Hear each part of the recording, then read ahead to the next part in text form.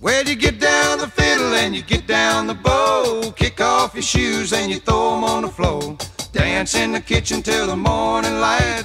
Louisiana Saturday night.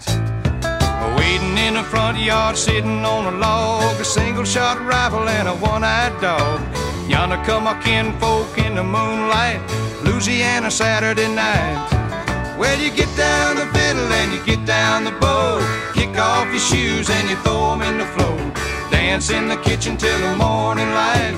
Louisiana Saturday night. Hello, everybody. Welcome to episode 62 of the NFP podcast presented by 3D Entertainment. The NFP podcast is brought to you by Riverside Dodge, the official truck sponsor and dealership of the show, as well as Hooked Up Enterprises as the official in-arena gear of the NFP podcast. And of course, Wrangler, the official clothing sponsor of the show. Wrangler, long live the Cowboys. What is up, everybody? We're back. Big guest today, the 7-time world champion. We'll get to that in a minute. Before we do, and all the news and updates within the PBR and rodeo world, we'll chat with the boys, the old alumni from the East Central Hornets first. Jason, sorry, I know I did it again, but I was just thinking about the East Central Hornets. I get it. Don't worry. I can see where this is all going. Scott Byrne, what's up? Burns buddy? are like Hutterites. You stick together. That's right. That's right. That's right.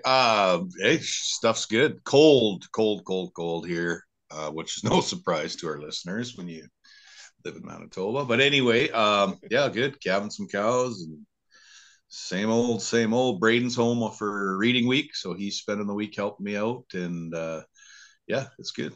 Can't Got complain. the family back together. Desktop microphone, select a microphone. Select. There Yeah. we go. There you go. Now Fuck. talk. They test 1, 2, 3. Oh, Yeah, you fuck. fucking fuck ball. Jesus 62 fucking- episodes later. Later. Boom, he's got it. On the other side of things, the guy who's obviously jealous that I did introduce him first with the new microphone. Ladies and gentlemen, everybody's going to be so fired up, me especially, I think, when I'm editing these things, that you figured out your fucking microphone. Jason, good to see you, buddy. How you doing? I'm fine. Oh, you hear that clearness? I'm fine. I'm fine. I don't have a new truck though. I don't have any Wranglers, and You I got don't have Wranglers? any hooked up shit yet either. So, Well, that's too bad. Scott, oh, you got a truck, didn't you? I got my truck is in Prince Albert, Saskatchewan at Riverside Dodge as we speak. Ty, Joe, and Cam are well, I've been on the phone constantly with Ty Mo there. He is how would you put it? He is spiffing it up. It's gonna be so cool. I can't wait. I'm excited. You're a truck guy, so what is for truck people? I'm fucking definitely not. Everybody always asks me, what's this? What's that? I don't know. It's nice, it's shiny, and it goes fast and pulls really well. What's the deal with your truck, Scott? Is he a beauty or what? Yeah, it's 2022 Dodge Laramie, but got some bells and whistles put on it. 3/4 ton diesel, Cummins power. Are you gonna smoke in it first trip? Yeah, 100%. No, I won't. Oh, right. Baloney.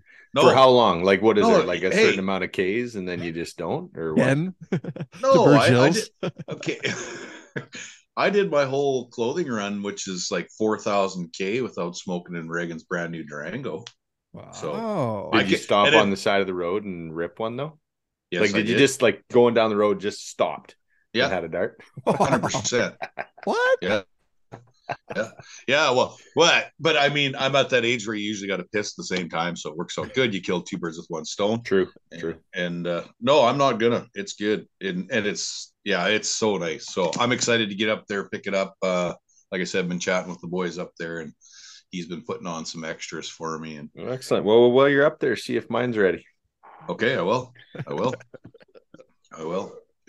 I'm excited. It's good. Jason, you got a concert tonight? What's going on? You're just hitting the town, painting it I red? am. Yeah. Vance Joy. Gonna go rip her up here with another Dodge guy. One that actually looks after me here, maybe. But actually, Ty did say he'd kick Paul's ass on any deals. So I'll have to bring that up with Paul tonight, who is a PBR supporter.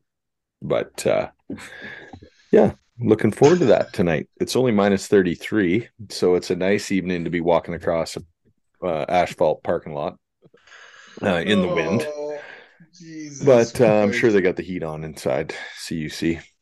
You know what? Like the negativeness that you're bringing right now, I don't even care about it because your sound is so good. Okay, let's get to it. We got Stetson Wright coming on. We just recorded that interview a little while ago.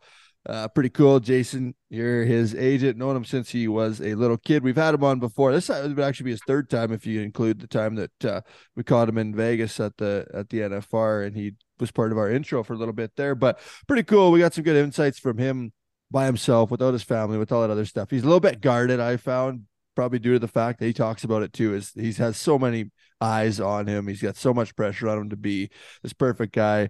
If he steps left, everybody's mad at him because he didn't step right. It's a little bit guarded, but we got lots of cool information and cool stories. And I think his mindset, I guess, is what really stood out for me. Yeah. Yeah. Well, 100%. I think in any discipline or sport, there's champions and the greatest players for a reason, right? Like they just get it. They think differently. They go about their business differently. And I think our listeners are going to just completely get where Stetson Wright's coming from here shortly. I think too, generations of rodeo cowboys and competitors in that family. I will put it out there that Stetson and his brothers are lucky that they have a father that's been there, done it in a different kind of time, but it helps them to maybe, excel a little faster. They still, don't get me wrong, still got to have the talent, still have to have everything, but just the coaching, I think, is an asset to them as well. So, we didn't touch on? Cody rode at the NFR with Ryder and Rusty one year in the South. No shit. I remember that. Yeah, that's. Can you imagine? That's cool. Yeah. It was good. That was a good year. That's when that really opened up a lot of doors, like because it was the storyline, right? That's a big storyline. Yeah. I think that was the year we got Yeti on board. That year, maybe. Yeah. And then. Yep. Yeah. Yeah. Cool. Tanner was supposed to jump in there. Tanner's always the one that, when there's dead air, Tanner's supposed to jump in, isn't he? I'm trying my best. I'm trying. You're throwing some dead air at me right now. I all serious. Let's just. I just can't believe how good everything sounds in my ears right now. I know, it's fucking awesome. Like so let's get some energy. Let's get some peppiness. I was gonna say, I'm scared to say anything because you guys are gonna make fun of me or something. You give it right back, so you can't never be a little baby. When have I ever give it to you guys? Oh okay, my kids. God. Okay, kids, fight later. With all that being said, that storyline, and we all know about storylines just from TSN and TV and Cowboys and where they are in stats. That storyline, like you said, probably opened up. It raised a lot of eyebrows to potential endorsees that really kind of kicked it all off. Would you say, Jason? Yeah, for sure. I think that's a fair statement. And plus, to actually look in shoot number 4 and your dad's getting on, like how many people how many kids can say that, right? Yeah, that's pretty amazing.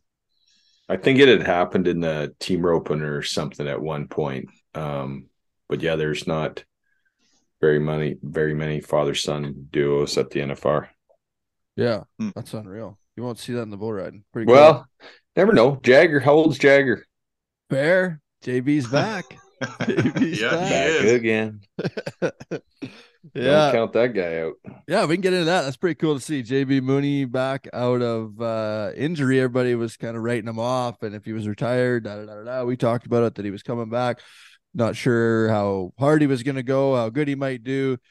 Does what JB does, smashes out a 90 in San Antonio to start it, then wins 2 after that. Bumps himself up into the standings again, back in the hunt for an NFR, and showing everybody once again that he's pretty much Superman and can do whatever he sets his mind to. So pretty amazing to see that guy do that, right, guys?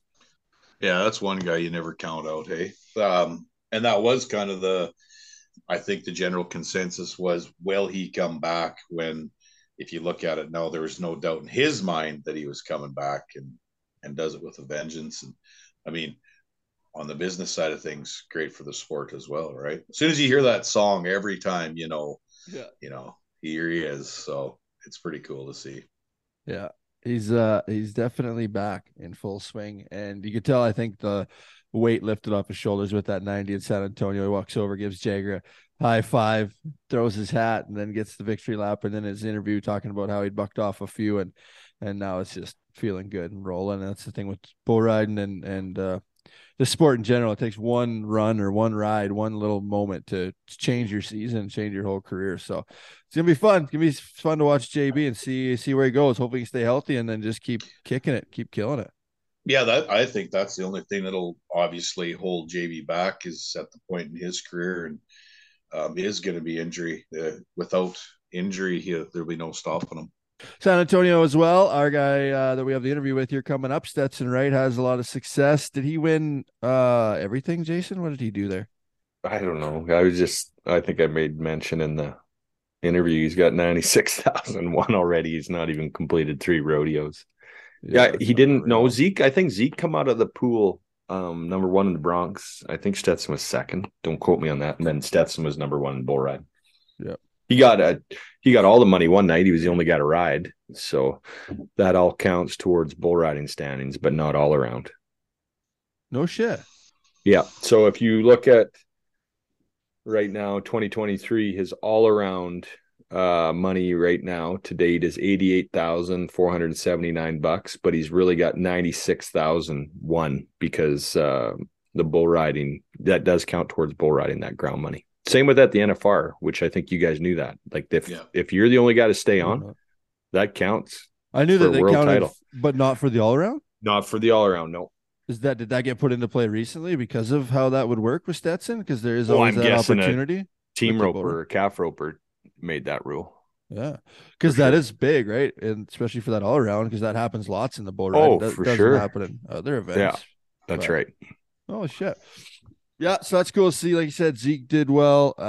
Bull riding's been good watching all around. Trevor Reisty, have you guys seen this guy? He won the round last night, was 92 points, and I'm pretty sure it's him. I might get lit up on social media about this, but he rides with his hand backwards. Have you ever seen that? Yeah, there used to be a kid from North Dakota that come up here and did that. What was his name? Yeah, I forget now. I remember the first time. God, it looks like you're like, this is gonna go bad. Yeah, the Vermilion bull riding. Didn't know the kid, and of course, as a bullfighter, you're standing right there, and he puts his hand. Marwayne, wasn't it Marwayne in the indoor That's where I met the guy. Yeah, he came up here a few actually. It wasn't just for me. Yeah, but he puts his hand in his rope like he's going to pick up a suitcase, and I'm just like, well. I don't know much about Somebody help this guy. Help this guy. Must be his timer. He's new. I did dominate the bull riding world, but man, I think you got your hand in there wrong. But he rode. I mean, it worked for him. So whatever, I guess. Obviously it works for this guy too. Yeah. It's something that you don't see a lot. I think it has a lot to do with wrist problems and not being able to turn it that way, but it works for that guy. Last night, 92 points, makes a good ride. You can see he's kind of pushing on it and riding a little bit different than you would with your hand back the other way. But I don't know. I kind of like that stuff. So does he still lay that tail through his palm and then go around the front of his hand? Looks like he lays it through it. Front. Yeah, goes around the front and then tucks her back in. So I don't know if you can hang up or what way that would have to I was going to say, wouldn't that freaking throw a wrench into a bullfighter's mind? What are we doing here? I'm not sure if you've away from your hand, into your hand. What are we doing? Or if it's a Brazilian rope backwards. Yeah. With your hand upside down. Then what? Jeez. Well, you just stop the play. Shoot the bull. Yeah. So San Antonio's been cool. And like we said, the Cowboy Channel, I didn't get to touch on it with Stetson either on that, but how much that's kind of brought notoriety to these rodeo guys. I think it's pretty wild. Even myself becoming a fan of different events, especially the bronc riding. It's been so great to watch. We talk about the depth of the bronc riding world, but like before this year, or last year, maybe I didn't watch those other events or know lots of the guys in those different events just because you couldn't see them. So a guy like me, that's a rodeo guy through and through and bull riding guy, like live for this lifestyle. Even me, like it's like I've got to this new level of fandom, getting able to see these guys, and I think that's just strictly through the Cowboy Channel. It's got to be raising their price up or their sponsorship, everything, notoriety, everything for these guys. They got to be loving it. I think so for sure. You know what? I had a conversation with Jeff Metters, and that was after year one of the Cowboy Channel, and it was pretty impressive what they had for viewers. I wish we had that was more public though, like for our business. It would help. Some of the, like Fort Worth, for example, they hire some of their own people to make the telecast better. It's in-house, right? But it doesn't always look like that on the Cowboy Channel. Like when we get into that 100 rodeos in 100 days, you're just listening to the announcer talk, right? At some of them. But yeah, it's definitely good, man. I like to tune in. If I know, you can look, the PRCA is getting a little bit better on their website. You can see the day sheets and who's up. So, you're not flicking through hoping you see somebody, Yeah. Got to keep an eye on the guys, eh? Check out the boys, buddy. San Antonio too, like you say, the production wise too, they make it into a show. It's not just the arena, and lots of the clowns were taking lots of shit for that too, because they do their same acts, right, and then they have the same jokes. And when you're live, it's totally different than when you're watching it on TV and you hear the same stuff 10 days in a row. So it is cool that they're making more of a show for the audience that's sitting at home watching every single day. We even seen old Scotty Schifter in Fort Worth, boys. See that? Mm-hmm. Yeah, doing some of that. And then obviously our other Canadian, Katie Lucas, she's always on as part of the Cowboy Channel on all the broadcasts and does a great job. So yeah, they got a good thing going there. It's fun to watch. She's phenomenal. I agree. I think she is. Does a bang up job. Okay, ad read. Riverside Dodge in Prince Albert, Saskatchewan is the home of the award-winning Ram truck. They are the brand you trust to haul a trailer load of rank bulls along with your crew up front in the cab. Whether you want to go check fences or tailgate outside the next PBR event, the boys at Riverside Dodge have the right truck for you. Riverside Dodge is not only the dealer of choice in northern Saskatchewan, but also sells and services all across Western Canada. Go see Ty and the gang at Riverside Dodge for a fair, no bullshit deal on your next truck. Tell them Tanner, Jason, or Scott sent you. Riverside Dodge in Prince Albert is the official truck sponsor and dealership of the NFB podcast. Scott, we'll have to get some flexi in your new truck. We'll get a fucking bumped out there. Sure, the boys want to be those. Hopefully, Monday it'll be pulling in your driveway on the way home. So you're not coming up from my bull bucket. He's coming to get his truck. Yeah, got to come get the new unit. Sorry, Tanner. No, I understand you're having an NFP session, going to buck some young bulls, and got a group of guys coming up to get on, but going to have to miss it this time. I mean, next time I'd get on, but you want to wreck the bulls, if that's the case, I'll drop what I'm doing to come. I would rather speed bag myself in the nuts than get on the bull at this age. I'm telling you. Jason probably fight it if you got on, Scott. Only if it's a muley. And then I might even have reservations about it. Yeah, because he'd probably hang up with his hand backwards. Yeah. He'd definitely be knocked out, I can guarantee you that. Okay, PBR highlights, boys, to get into. Tulsa was on while we were away. Eli Vassbinder takes the win at that one, wins his first event. That's wicked. 3D guy, great guy on the bull. Tulsa time in Tulsa, so it kind of worked out pretty cool. But ironic. The irony, first event win for that guy. Couldn't happen to a better guy, stand-up guy. And probably the big storyline behind it was Jose, the last guy out, and had a bull that he's rode 4 out of 5 times in I'm Legit too. Bull shows that not these bulls don't do the same thing every time. Jumps out of it about halfway through and bucks him off, which nobody's seen coming. I'm sure Eli himself as well. Bucks him down. So even the best sometimes get bested, but Eli takes the win. Pretty cool to see him do that. 90 points as well. Kyler Oliver makes one of the best rides I think that we've seen all year on a bull called Smokestack. That was a rodeo bull of the year in the PRCA. Blake Sharp recently purchased, now a PBR bull, and they've been riding him and been looking good on him. Kyler makes a great ride. I talked to him about it. He said that he couldn't believe that they left that one for him, but I don't think that's one that lots of the guys like to get on, want to get on, as when you do stay on him, you're 92 points. So I think that just shows the mindset of this guy. He knows that he's a bad cat and wants to win. Did you guys get to catch any of the highlights of the bulls by chance? No, am I still winning?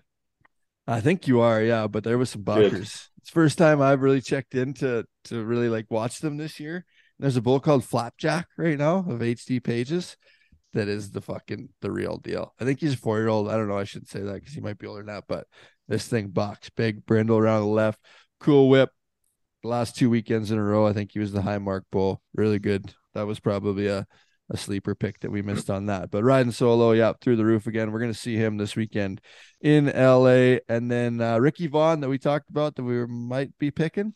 I found a cool story out about him that when he was young, I don't know if he's 2 or 3 or whatever it might have been, he went blind. He had a some brain disease that caused him to go blind, and they were feeding him out of a pail and all this different shit that was going on. And then he came through it, and now he's one of the best bucking bulls in the world. And they did a video on it, and they showed the vet walking up to him with the pail that she was always feeding him with when he was sick and he couldn't see. Wow. And he walked right up to her again and ate out of the pail. And fuck yeah, that was pretty cool. Yeah, no shit. That is cool. Yeah. That is cool. I went blind once too, but it was lemon gin.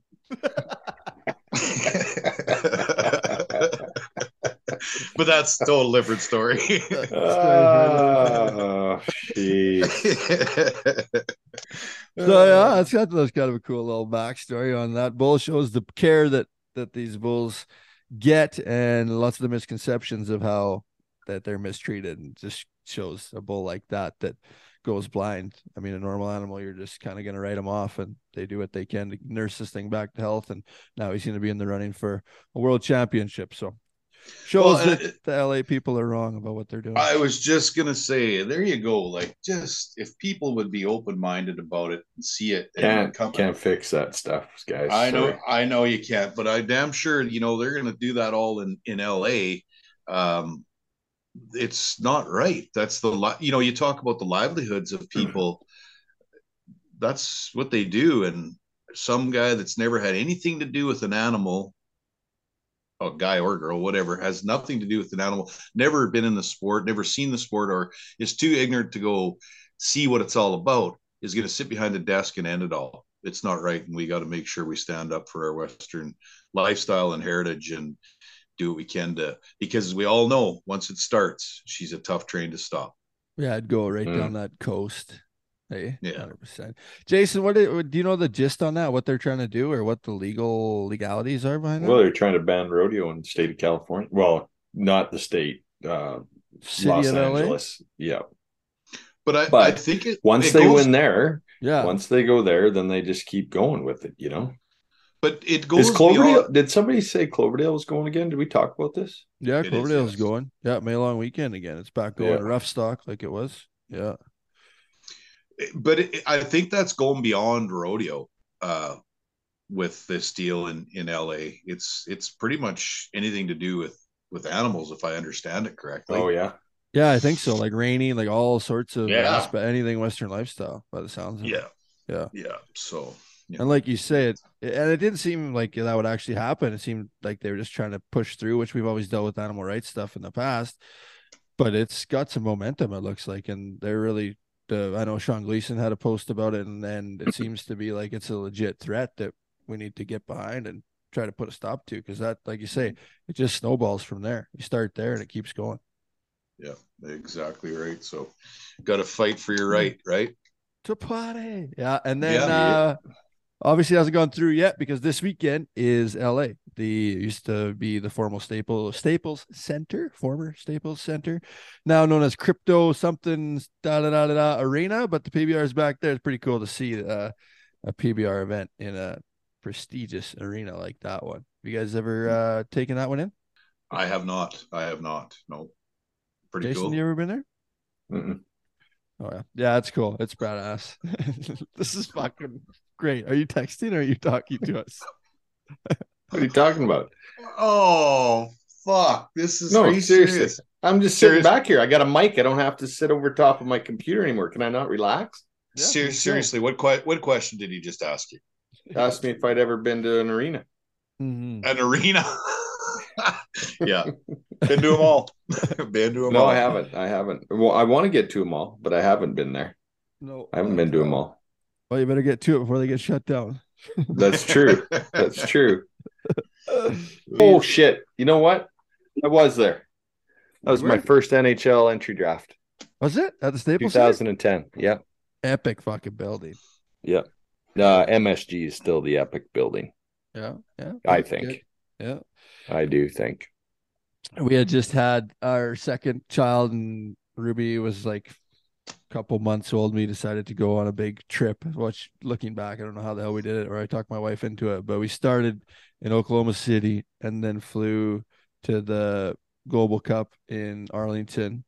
And then from there went to Hawaii, and then from Hawaii flew back to LA, and then rode at LA and then flew home. But you can imagine all that flying, and that's over like a month period with a 2 month old and a 3 year old. Was a lot of work. But Megan was For coming Megan? in. Oh yeah, fuck yeah. So I went to the boat ride early, and she was bringing over the kids in the stroller. She had like a two stroller, and outside animal rights people everywhere. They got their fucking megaphones and they're screaming at all the people going in. There's one lady screaming in her face that is raising her kids in this animal abuse fucking thing and whatever. Long story short, she gets through everybody trying to work with these two little kids, and she leans down to talk to Ruby, like to do something to the baby, and looks up and Layla is gone.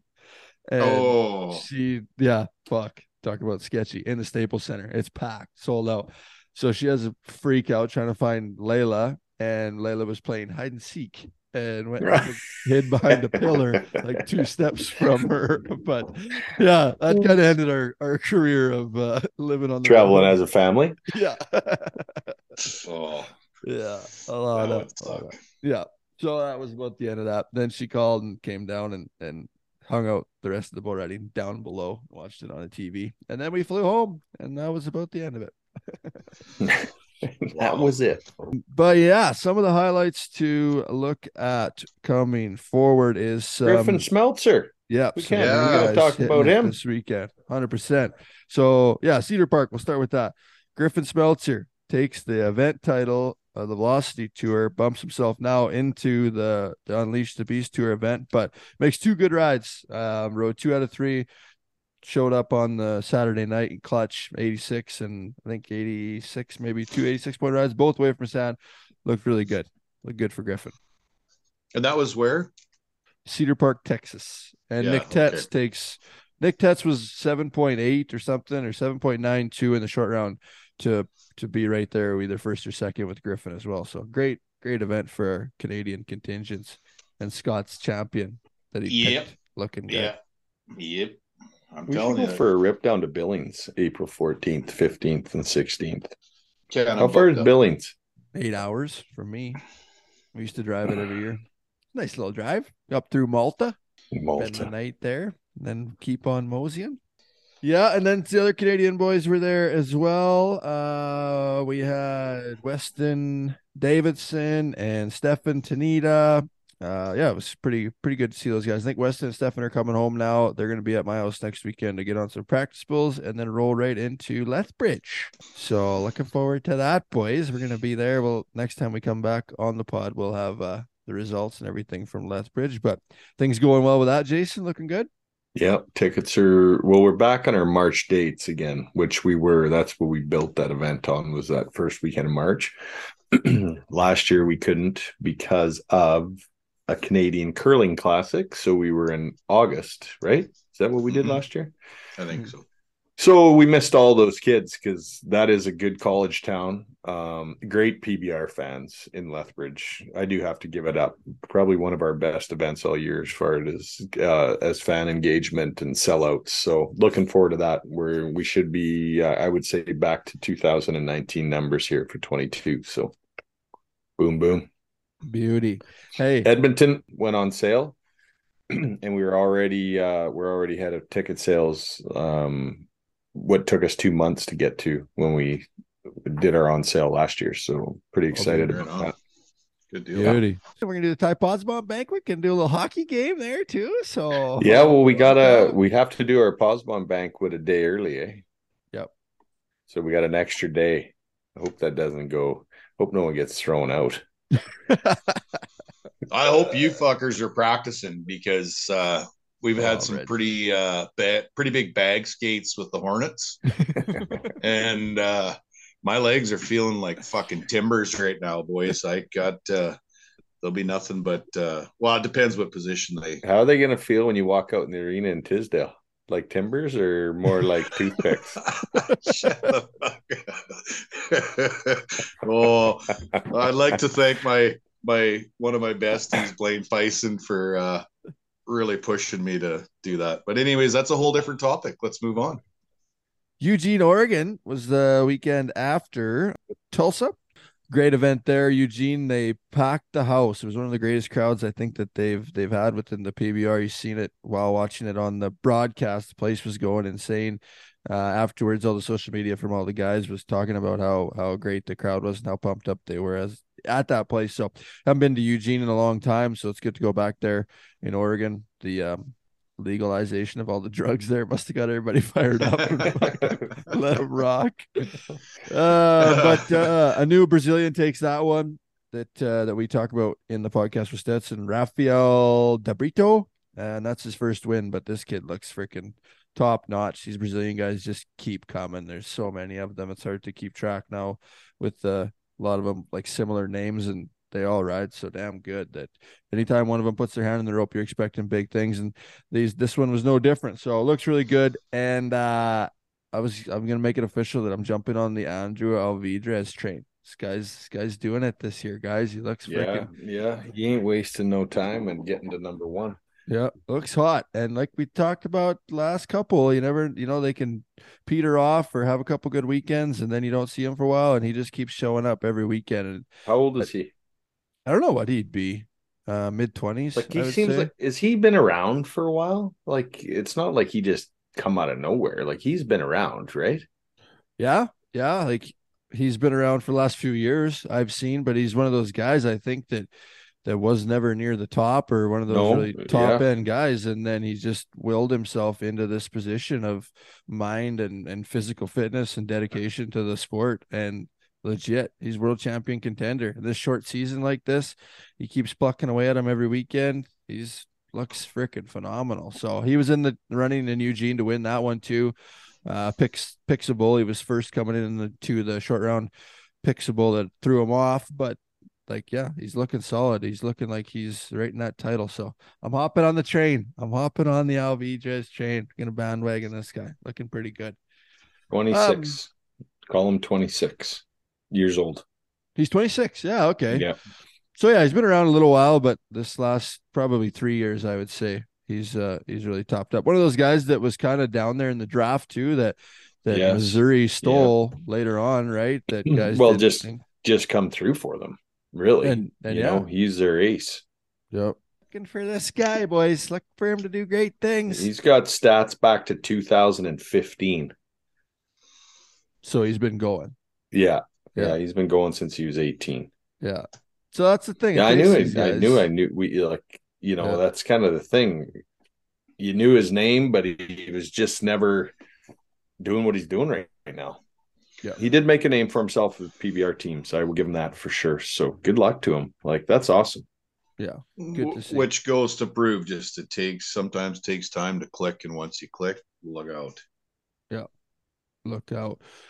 So it's good to see him. We'll see what he could do at Crypto.com Arena this weekend, alongside the return of Clayton Sellers. That's huge for the sport. This guy's one of the good guys, and he's always in the interviews and doing a bunch of stuff. He's great bull rider and great for the sport. So it's good to have him back, see what he can do coming back off that injury, as well as Cody Jesus, the First Nations cowboy. He's back in the game. So a lot of moving parts this weekend within the Crypto.com arena. It's going to be good. There's a few matchups. The one to watch, I would say, is Dalton Castle. Dalton has a rematch on a bull called Time in a Bottle that he was 91 1/4 on. So he's got that bull in round one. So look for Dalton there, probably a round win with that, as well as all of the bulls that we've been talking about this last little while. They're all going to be there this weekend. So it's a world championship race, a little preview before the world finals, maybe in Crypto.com arena. So looking forward to that one, boys. We should do another ad read. Speaking of bull riding, we got a new one, boys. We got a new sponsor jumped on board with us that you guys are familiar with. Scott, did you ever fight bulls at Czar Lake? Was that around when you were going? Yeah, no, I never did. I think it was kind of towards the end of my career, but I never got the privilege. And I I wish I would have, because it's a happening, hopping place. So Yeah, where they get all those people from? Like, it's crazy. We used to see that at Wanham, Yep. They'd have 2,200 people in a pasture. Like, I think they get 4,000 people here in Zarley. I saw it with my own eyes, and it was crazy. It was kind of in between the breaks and the lockdowns, and people were wanting to get out. I don't think they were too worried about COVID that night. well, and that whole crew there at Czar Lake, I was talking with Mr. Moline there. Their biggest problem, which is the best problem to have, is Where to put the people. Yeah, and adding on. Yes, because the arena, seating. you could buck saddle bronc horses in that arena. It's Really? big. Yeah, it's big because they need it to get the people. And they're two-time event of the year. Last 2 years. Yeah, you bet. 2 times. Yep. So the riders, the riders do the voting for that. So hats off to that group. And you know what? I've spoke with Jason Lotz, and they just want to make it better. They want to keep giving back and making it better. So, well, and plus, who's going to argue with them? Who's going to argue with him? He's a large human. That is a big man. That's a big man. He's a big man. All right, Czar Give Lake Scott Bolorama. give Scott 3 Pendleton whiskeys, and he might take a shot at it. stick his chin out there and go. Yeah. Oh yeah. Just leave with that chin. I've wised up in my old age. Okay, for the best of all the bad to bone PBR action, make a plan to come down to Czar Lake Bolorama, July 21st, 2023. The rankest bulls and the best cowboys in the business will try and win one of the biggest single-day paydays in the industry at the back-to-back and reigning PBR Canada event of the year. For more information, check out and like our Facebook page or check out our website, www.czarlakebolorama.com. Czar Lake Bolorama, come get some. Oh, I like that. Good ad read, boys. Mm-hmm. Czar, we should probably make this clear for people that aren't familiar with Czar. Czar is spelled C-Z-A-R. So Czar Lake. C-Z-A-R Lake. Bolorama.com. Yeah, nice. Good thing. I'm glad those guys hopped on board. We'll do some promotions for them through this podcast. And like we talked about earlier, get your tickets now because they will sell out, and they sell out fast. So going to be a fun event down there. I was there. I rode there one year. It was the only time that I'd been there. Styled a couple out. No big deal. Styled a couple out. As per usual. Did you get 2 whistles? Yeah, bro. Yeah. I think I won it. Did you get the buckle? Second. No, I don't think I won it. Who be you? I don't know. I don't remember. I'll find a video somewhere. We'll post the video. What bulls did you ride? I don't know. Fuck, I can't remember what I did yesterday, man. I've been hitting which way did they spin? I don't know. Probably both. that reminds me of a Ryan Burns story. When I first started fighting bulls, everything was happening so fast, and I was just so happy to be involved and doing something that I love to do. And I'd come home on Sunday, and your dad, Unky Ryan, there would phone me Monday morning. He'd be like, "Who won?" I'm like, "I don't know." Couldn't tell you. I was pretty excited. I was there. Yeah. Hey, you know what? Speaking of things going fast, I thought it was real interesting, and our listeners will get to hear it. I was trying to throw one at Stetson there about when it slowed down for him. If we go back to the world champ, 1983 champ of the world, Cody Snyder's podcast, he remembers when it happened, right? And Stetson doesn't even hesitate. And to pin it on when he did, it's pretty cool. Like, again, Tanner, you talk about the mindset of great champions and great athletes. I don't think there's going to be there's no gray area with this kid. He's got it dialed in and figured out. And that's, again, these young guys that are listening to this, anybody wanting to be a professional athlete, like, take it all in. It makes sense. Yeah, mindset.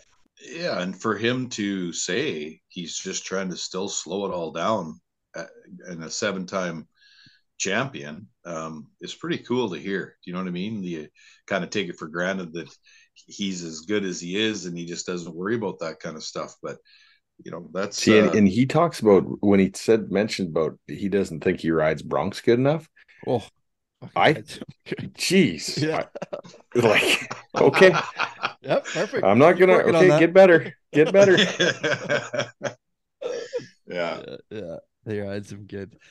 Speaking of Cody's too, we got a lot of great feedback on Cody's podcast. A lot of people really enjoyed that, and it was one of our highest ranked ones yet so far. So that's pretty cool. Pretty cool here. It was good. He's legend, that dude.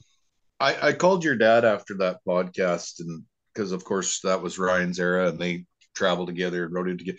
I had another, I guess the word is appreciation for Cody. We always talk about the carload, like Cody Lambert, Lane Frost, Tough, and those guys traveling together, and someone was going to win out of that car, right, or that carload of cowboys. Yeah. After listening to Cody, it was the same thing. That you talk about a mentality of winning. They knew that someone was winning something, and it was refreshing to hear that, and to put it back in perspective, that he was the first Canadian, and he had that mindset just like all those other guys did, and he brought it to reality, and it was good. It was good to hear, and I surely appreciated it even more hearing it from his mouth. Yeah. 100%, boys. So if you haven't listened to that one, go back and check that one out. It was. If you haven't listened to that, why not? I was thinking too, on the bronc riding side of things, when we're talking about that, how it's kind of becoming like the bull riding, and I hope that it doesn't go kind of the same way that bull riding did, in the sense that we've got all these great bronc riders, and for the longest time it was all the bull breeders, right? And it was all these guys getting into the business to have the best bulls, when you have all these good bull riders. And then we ended up the bulls taking over and wiping out lots of our bull riders, and nobody took more shit than everybody in the bull business and the contractors, and how that went. I'm seeing that right now. I don't know if you guys agree or not, but in the bronc riding side of things, everybody's owns bucking horses now, and you look at all these practice pens, and it's kind of like the bull riding world went to. You see the practice pens, and it's not young kids staying on bucking horses and riding these lopers down the pen. It's these fucking 24-point horses that are wiping out kids, right? So the bull riding world took this exact same aspect towards it, and is taking a lot of shit for it, and is known for wiping out all of our young bull riders, and why we don't have the numbers that we had. I feel like that is sort of happening within this bronc riding game. Good point.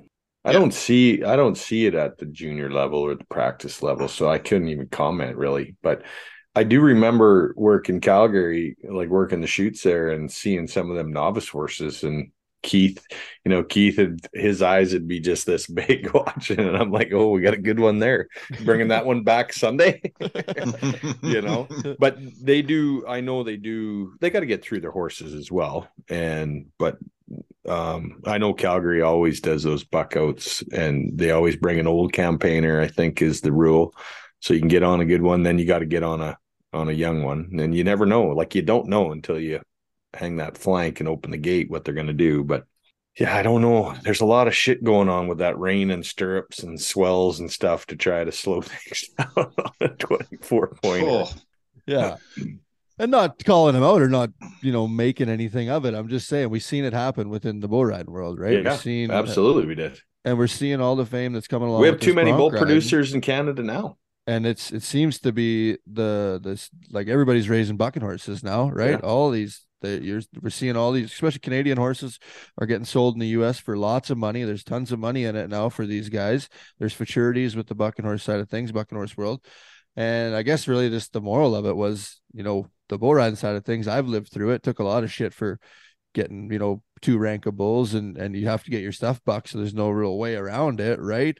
I just don't want to see that happen within the bronc rider world, and we start losing guys in that aspect of it too. But it's just one thing about those guys, their careers are twice as long, at minimum twice as long as, probably on the average 3 times as long as bull riders. For sure. Yeah. John Crimber, I was thinking of this one the other day too, guys. If you've been watching this kid, we've talked about him on here on the pod a few times, but I'm gonna try to get him on here at some point. We'll have his little mindset even before he hits the big leagues. But I would reference him for people that are maybe hockey fans or don't know the sport. He'd be like our Connor Bedard right now, I would say. Hey, He's- in relation. This Well, kid- Cody Custer said it right on this pod. Never seen anything like it. Never Okay. seen anything like it. So have you watched some of his practice sessions when he gets on for practice bowls? Yeah. Yeah, there's short round bulls up here. Right? Like fucking under. I mean, I get where he's coming from. That's what I always wanted to practice, Ben, but I just didn't style him as good as him. Then It's kick unreal loose though. is good. Yeah. No, the kid, all joking aside, he's poof. Oh, you were joking? Oh, I thought you were being serious. No, but yeah, he's a phenom. That Yeah. is for sure. Yeah, keep an That's eye on for him. I was just well, it's pretty much every second day he adds another video or something to his story of where he's at or what he's riding. So it's just hard not to talk about of the skill that he's got, the maturity that he's got, and how he's gonna fit right in right off the hop. He's Well, look who he's got for Lemay. mentors. Not not just his dad, but like his Oh. Paulo's is one of the toughest guys that ever strapped his hand to one. Yeah. Ever. Paulo rode like he was one of the best guys to never really win a title, yeah, So- NFR guy, World Finals. He was at the National Well- High School Finals last year in Gillette, and that pen of bulls they had put together there were fairly honky, and there wasn't a bunch of kids that made the end of the gate. But he nods his head and out in 89 and a half at a high school finals, and just like it was a day off. Like it's jaw dropping actually.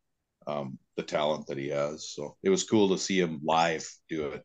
So and he's a showman too. He likes to get everybody revved up. Yeah, for sure. Beauty. Paulo would have been Adriano was first, and then was it Paulo? I think then? so. Is Yeah, that kind of how it went? yeah. Or Ed and I might have been around in that time too. Yeah. True. But yeah, mid Because that nineties. guy's like 43.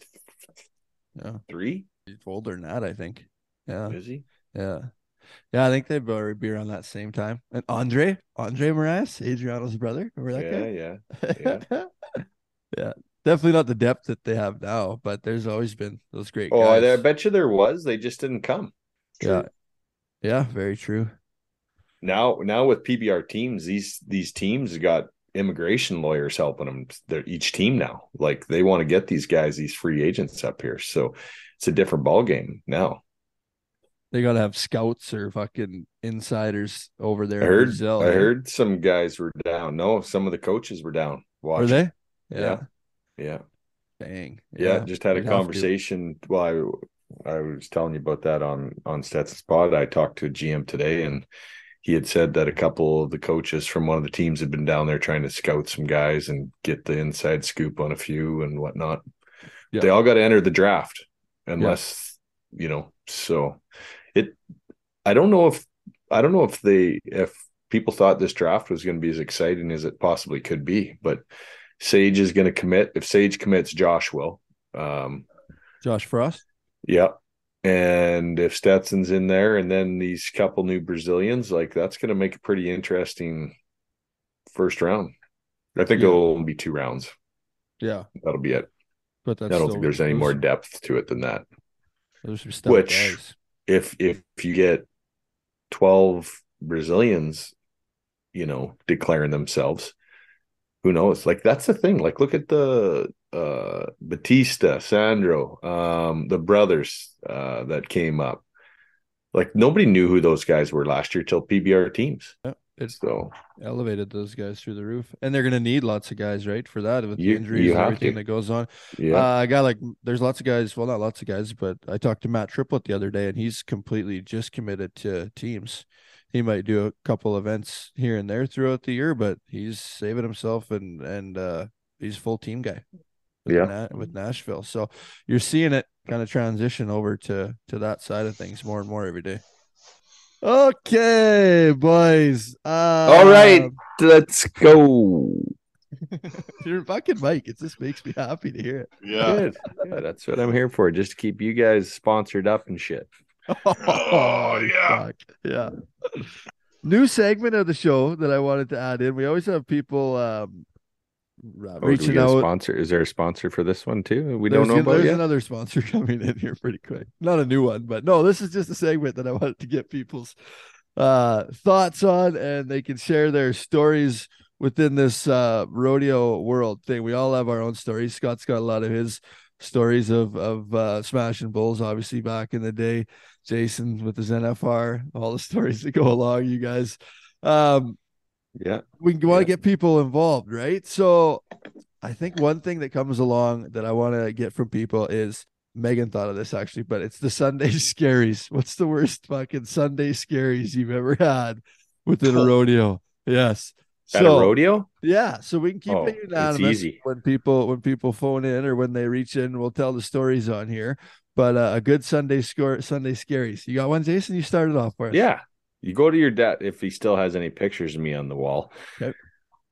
It was the All-Star Pro Rodeo, and we were partying hard. And I think I'm pretty sure I had a pretty good chunk of change in my pocket already after Friday and Saturday. Might have been a first and a second, and I was doing the rodeo, so I'd been making some money, and we went celebrating Saturday night, and I drew 58 ka-ching bada bing. And he was a bad cat. He went to the NFR and bullfights and stuff. Well, it wouldn't have mattered what a guy got that day. It was MC Hammer, him, and I can't remember. Those were the two bad cats anyway. So yeah, I still remember. I'm like, oh, I shouldn't have drank that many paralyzers last night. Like, I really wasn't like up on being an athlete at that time in my career. But yeah, that sucked. It sucked bad. Sunday scary. Yeah, that's good. See, and he hooked me stuff from like one end that. of the arena to the other. I've got pictures, man. Like, I remember your dad was fighting bulls. And he got behind Lee Bellow's barrel because it was going with me. I don't know what was going faster, me or the barrel, side by side. He was hitting us both down the arena. And he got behind the barrel to slow Lee down. He's like, "Are you okay?" And I'm like, "What?" He goes, "Just get out of here." He knew I didn't even know which way it was up or down. "Are you okay?" And I'm like, "What?" He goes, "Just get out of here." Yeah, so I like that little segment that we can do that people can write in about. Another, like, that can be that side of things of a bad day when you're in. The one that I was thinking of that came to my mind is a Sunday scary of waking up like the day after the rodeo's done and you're the only one left in the parking lot. Terrible. Hey, Terrible. Scott, you know what I'm talking Terrible. about, Scott? Oh, That's a Monday, though. That's Monday. Yeah, it could be a Monday too. Monday Beachy in one Morris, here. Manitoba. See, shit like that, right? Everybody's got their Sunday scaries or their most down moment in this sport when they've just felt like throwing in the towel and being done. Everybody's got them. So we want to hear them. We want to hear everybody. So you're not alone. Scott, You're not alone. Oh, I got a couple. Yeah, Scott and I got one together. Yeah. Well, think on them. Save them for future episodes, but write those down. And then another segment I was going to think of too was I was like at the events, like maybe the craziest thing that you've seen or been a part of. So like a contractor really cussing somebody behind the chutes or a fight that broke out. We all know within this rodeo world over the years, there's always been something that sticks out in your mind at a certain time in your life or a place or, you know, something like that's went down. Something's went sideways at the event. It could be a wreck, bull riding wreck. For me, what's standing out for me right now, CCA finals 2000 and I don't know what year it would have been, 2004, 2005. Justin LaVenture gets on Interstate of Stan Weatherly's. Do you remember that big, huge, great thing? Okay. Yeah, I do. He goes to whirling. Lavi gets hung up by his feet. Rick Hodgson, Jesse Byrne fighting bulls, gets hung up by his feet while he's still on the bull. And that thing's huge and spinning. And it was just like every round he got closer and closer until he went right underneath of him. And it was back in the rowel days where they probably sharp rowels and they weren't coming out. And it was the worst wreck. I have a video that we could post that too. I don't know if he'd like that or not, but, and I thought he fucking died. Like it was that bad, right? It freaking pretty near scalped him, ripped all of his hair out, just kept stomping him out. And then they finally got him out. And then he ends up getting on the next day at the CCA finals ride the next day. But just shit like that, right? Maybe it's something that stands out to people, and we can keep them unanimous if they're a little over the line. You don't want your name out there. Might have to not mention names in a couple. Yeah. And even like that amateur, like some amateur thing that you've seen somewhere that needs to be called out, that we can call out on this podcast to clean up the old rodeo side of things. We could do that too. We can call it out. Like I said, it doesn't have to have names, but we'll clean this up one podcast at a time out there in the rodeo world. What do you guys think of I that? like it. I like it. I like it. Yeah, the NFP podcast, cleaning up this world one epi at a time. Yeah. Cool. So yeah, hit us up with those, and we'll read one of them every week on the pod, or every 2 weeks whenever we get back to it. But guys, other than that, I think we're pretty set. We can throw it to our interview pretty quick. Everybody's ready to roll. We'll be back again after a few more events. Crypto Arena, LA's bull riding, our home event, Canada of Lethbridge. Then we'll come back, give everybody the highlights of what's going on there. A little NFP bullbucking next weekend. Lots of young kids coming up, so we'll have some videos to follow the social media to check all that stuff out. And Scott, you're gonna fucking post about your new truck. We're gonna get to see that pretty quick. And I am. I'll be chatting with you hopefully Monday. I'll come and visit you. I won't be posting anything about a new truck. You'll be Vance joying. You'll be backstage, Vance joying. Yeah. Don't worry about me, guys. I'll get by. You're so hard done by. You've invested all your money in sleds, man. Come on. Yeah. You're a sled head now. He's a sled head. What a blast. Had a great epic weekend last weekend too. Need another one. You might need another one. I should make well, the 24s just got released. Just come out, check them out. They look pretty sexy. I meant you might need like a therapy weekend of you on your sled so you feel better. Yes. Maybe that's what it is. Hey, just gonna make mention our buddy Darren Humphreys, who cracks latches at all these cup events. He's been on the racing, races sleds 2 weekends in a row. He was the champion, eh? Yeah, so he's built this sled right from. Really, the guy is amazing. Like he has a vision and he builds the blocks. You got to see this sled, but it is absolutely killing everybody in the race world up here. And he just calls it the white sled. The white sled did get again this week. Yeah. Oh. And you got to see it because this thing is amazing. But anyways, I asked him, I said, how's it going? Like, you talk about competition and how you handle things and everything. And I said, he says, yeah, I'm beating some guys that don't normally get beaten.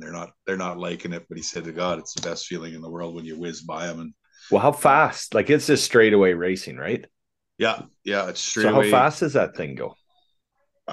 Fast. Like, well, it doesn't show speed. Like he doesn't have any videos on Facebook, so we'll get him cornered in Lethbridge and hopefully he's got some videos on his phone.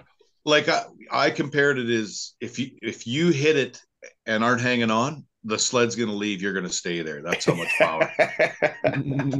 Yeah, hey, that happened to me on the weekend.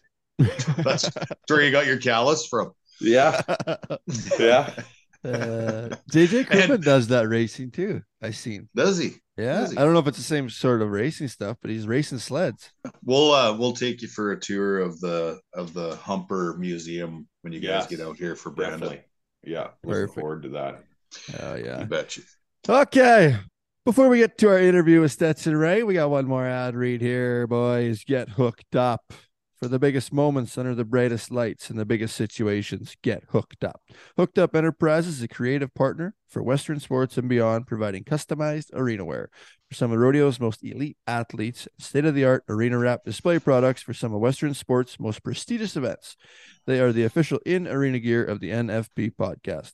Find out more at www.get-hookedup.com or follow them on Facebook, Instagram, and TikTok. Stand up, stand out, and stay hooked. And now our interview with Stetson Wright. Man, I'm a fan of Stetson Wright. I mean, I love watching him. I mean, everything about his game impresses me. I mean, he's a world champion all-around cowboy, he's a world champion bull rider, and he's a world champion saddle bronc rider. That's no easy task. He does things when he's riding that you'd think he really shouldn't even be able to attempt, let alone do. My goal is to win 15. I never thought stop at being the second best. I'm shooting for being the best. There's a certain level of talent and everything that everybody has, but it's the intangible, that grit, it's the confidence, whatever it takes to say, I want to win 15 of these. Whatever it takes to say that and believe it. Everybody says, no rough stock guy can beat that. Oh, yeah. I'm like, I'll show you. I'm like, I'm going to try. That's my main goal, is to win 15 all-around world titles. It's going to be really fun to watch him year in and year out compete. I think he's loving it, and you know, that's always the most important ingredient. 14's a lot and 15's a lot, so right now I'm just going to focus on number 4. Wow. That is Stetson right. He is just fun to watch. So I think it's Stetson wow right. Our guest today is the face of pro rodeo. In 2022, he set new records for the most money won in a single season in pro rodeo, just shy of $1 million. Also set the record for the most money won in the bull riding event in a single season. He's an all-around world champion, bull riding world champion. He's won most every major rodeo there is in the world. At only 23 years old, it's the phenom that we like to call 7X, the 7-time world champion, Stetson Wright. Stetson, what's up, buddy? Oh, not much. Just hanging out in San Antonio. Hanging out in San Antonio. So I was trying to go through your stats and really juice you up on your intro, and that's a pretty good intro, but there was more fucking stuff on there that I could write down. So great start to the season. Great start to your career. You're only at the start of it, which is crazy to think, because I think if you quit right now, you'd be in the Hall of Fame as it is. But how's the start going? How's the season going? What's been going? You've been happy? Things have been rolling for you? Yeah, things are really good. It's the best start that I've ever had, so hopefully we can keep it going. What about your leg? What about your leg? I noticed I've been watching San Antonio. You went limping out of the arena. Is that something to look at, or is? I guess it's part of the game. I broke my ankle the other day, so I've just been taping it up and trying to act like it don't hurt. So it is broken? It's full-fledged, you have a broken ankle? Oh, yeah, okay. So that's pretty serious then. Hey, so I got a question for you there, 7-time. I just looked up your earnings here, 96,000 for 2023 already. And am I right? This is your third rodeo? Yeah, this is my third rodeo. That's a pretty good average, and San Antonio is not over yet. Yeah, hopefully we can get it even higher. Amen to that. Yeah, another quick San Antonio question before we get into you, but the one that probably lots of people are asking is, who the fuck is Stu Wright, and where do all these rights keep coming from? And is there more of you guys coming, or is that it? That should be it for a little while. Stuart's my dad's little brother, so he's my uncle, and he's he's not a slow learner. He just started later than most, and now he's popping on. Badass. So how many is there? How many brothers does your dad have? What's the family, and then your family as well? How many bronc riders is there? Can you guys even keep track of that? My dad has 6 brothers and 6 sisters, so there's 13 of them. Holy. And almost all of them ride. Damn. And then how many of you guys is there? There's 3 of you guys, 3 brothers, or 4 brothers now? There's 4 of us, and yeah, we all ride. And we can't leave out LJ, Lily Joe. Yeah, she's a barrel racer. Okay, what about Statler? Let's talk about him. What's he going to be? What do you think his potential is going to be? As good as you guys, even better? Where's he at? He looks like a little bit of a bigger guy compared to the 3 of you older brothers. Looks like he's a phenomenal bronc rider as well. What's your thoughts on your youngest brother? Yeah, he's bigger than all of us, so he kind of bullies around. But I think once he realizes how good he is, then he'll be pretty dangerous. But yeah, I could see him winning a few world titles. Pretty bold statement in this lineup of bronc riders. Hey, I got a question. Speaking of that, do you ever you listen or talk to your dad and your uncle Jesse and Jake and Spencer, who've obviously been around for a while? Have they ever mentioned how tough the bronc riding is today? And when I mean today, in the last 3 years, I think it's there's 30 guys that can qualify for the NFR, in my opinion. Would they agree? Oh yeah, yeah. I think so. We don't really talk much. We know we ride against the best bronc riders in the world, but I'll personally try to never say that anybody's better than me. But not being cocky. I think that's just part of my mental side of it. I just try to go about it that it's not even a competition. It's how I go about it. Yeah. But do you find, compared to, say, your dad's age, that the depth of bronc riders even right now is through the roof? Oh yeah. like Jason said, not only can 30 of them make the NFR, but I think there's a legitimate shot that 30 of them could be the world champion at the end of the year. And Wow. I mean, it just keeps getting better and more come every year, which is crazy. And speaking of that, more and more come every year. Justin McBride's, is it his cousin or his nephew that we would have saw at Fort Worth? Gage. Yeah. Is he a rookie this year? That Yeah, guy? Gage. I'm pretty sure he is. Yeah. Yeah, he looked legit. I only got to see him ride once, but I think he's going to be somebody to be reckoned with. Yeah. Yeah, completely. What about the race that you had last year, the bronc riding side of things? Speaking of top guys within the game, but Zeke Thurston also is one of our guys. He ends up on top last year in the bronc ride, and he's getting up there as one of the greats of all time within the sport. What's your thoughts on Zeke, and do you guys have a good relationship even though you're battling back and forth, or what's that locker room vibe between you guys? Oh, the locker room, it's fun. Well, for me doing two events, I'm always in the bronc riding locker room because I feel like they're winners. So like you just want to be around it. If you win, they're happy for you, and then vice versa. So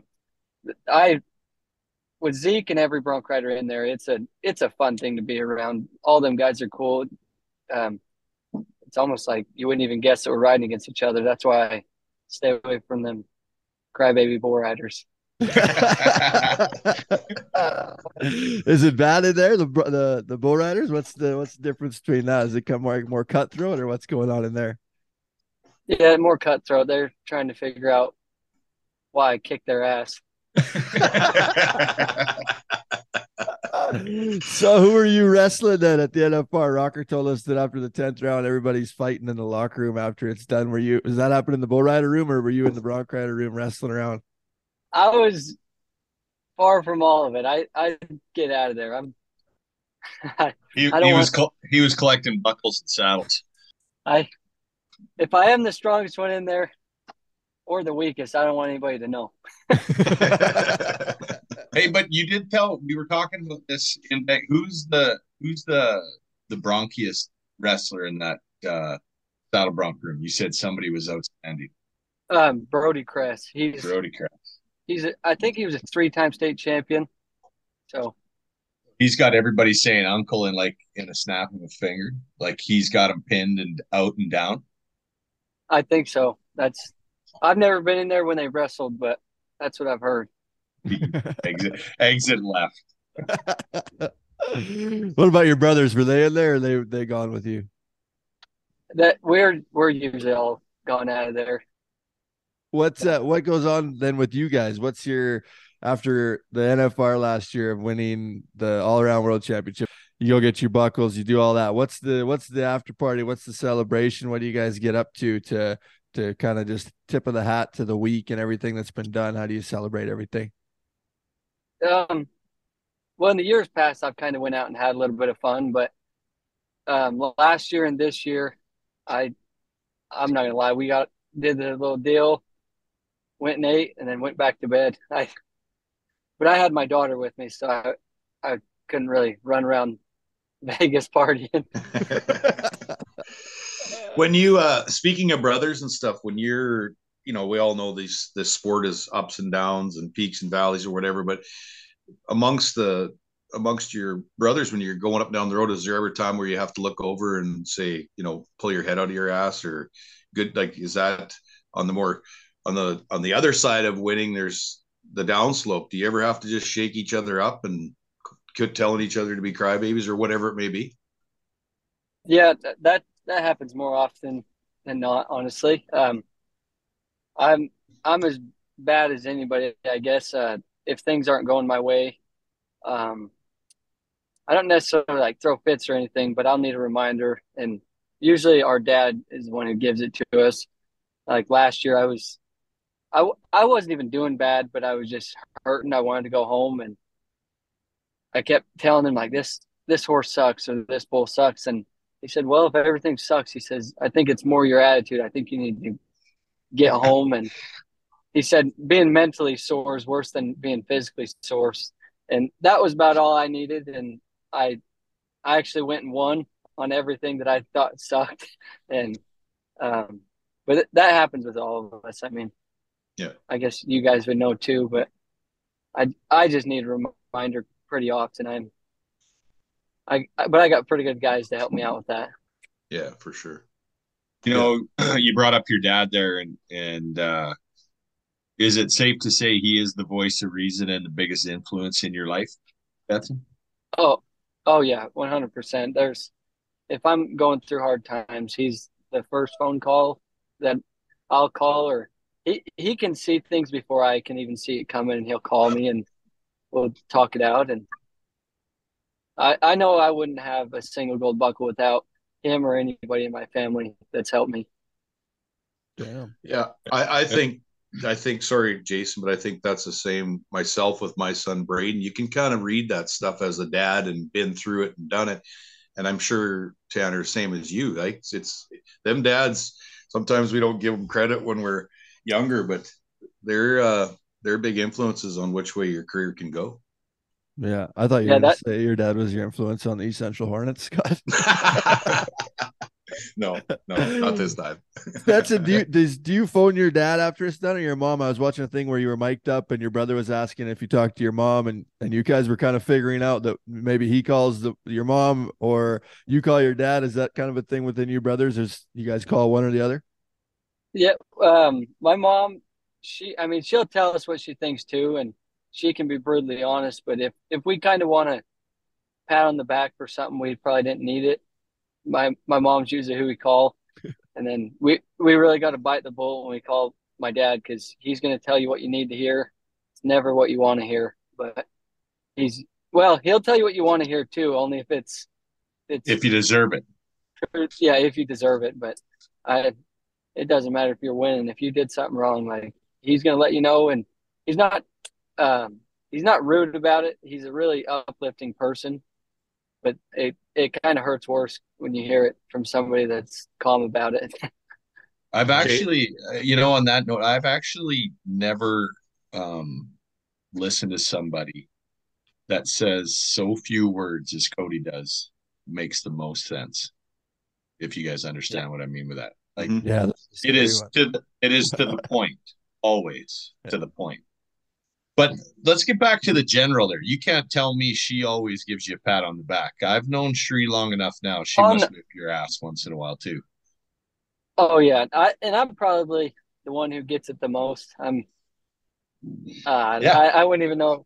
I rely on her for everything, so I don't do hardly anything between my dad and her, my mom doing everything else, and then what you do with them for me. I pretty much, all I do is get on them.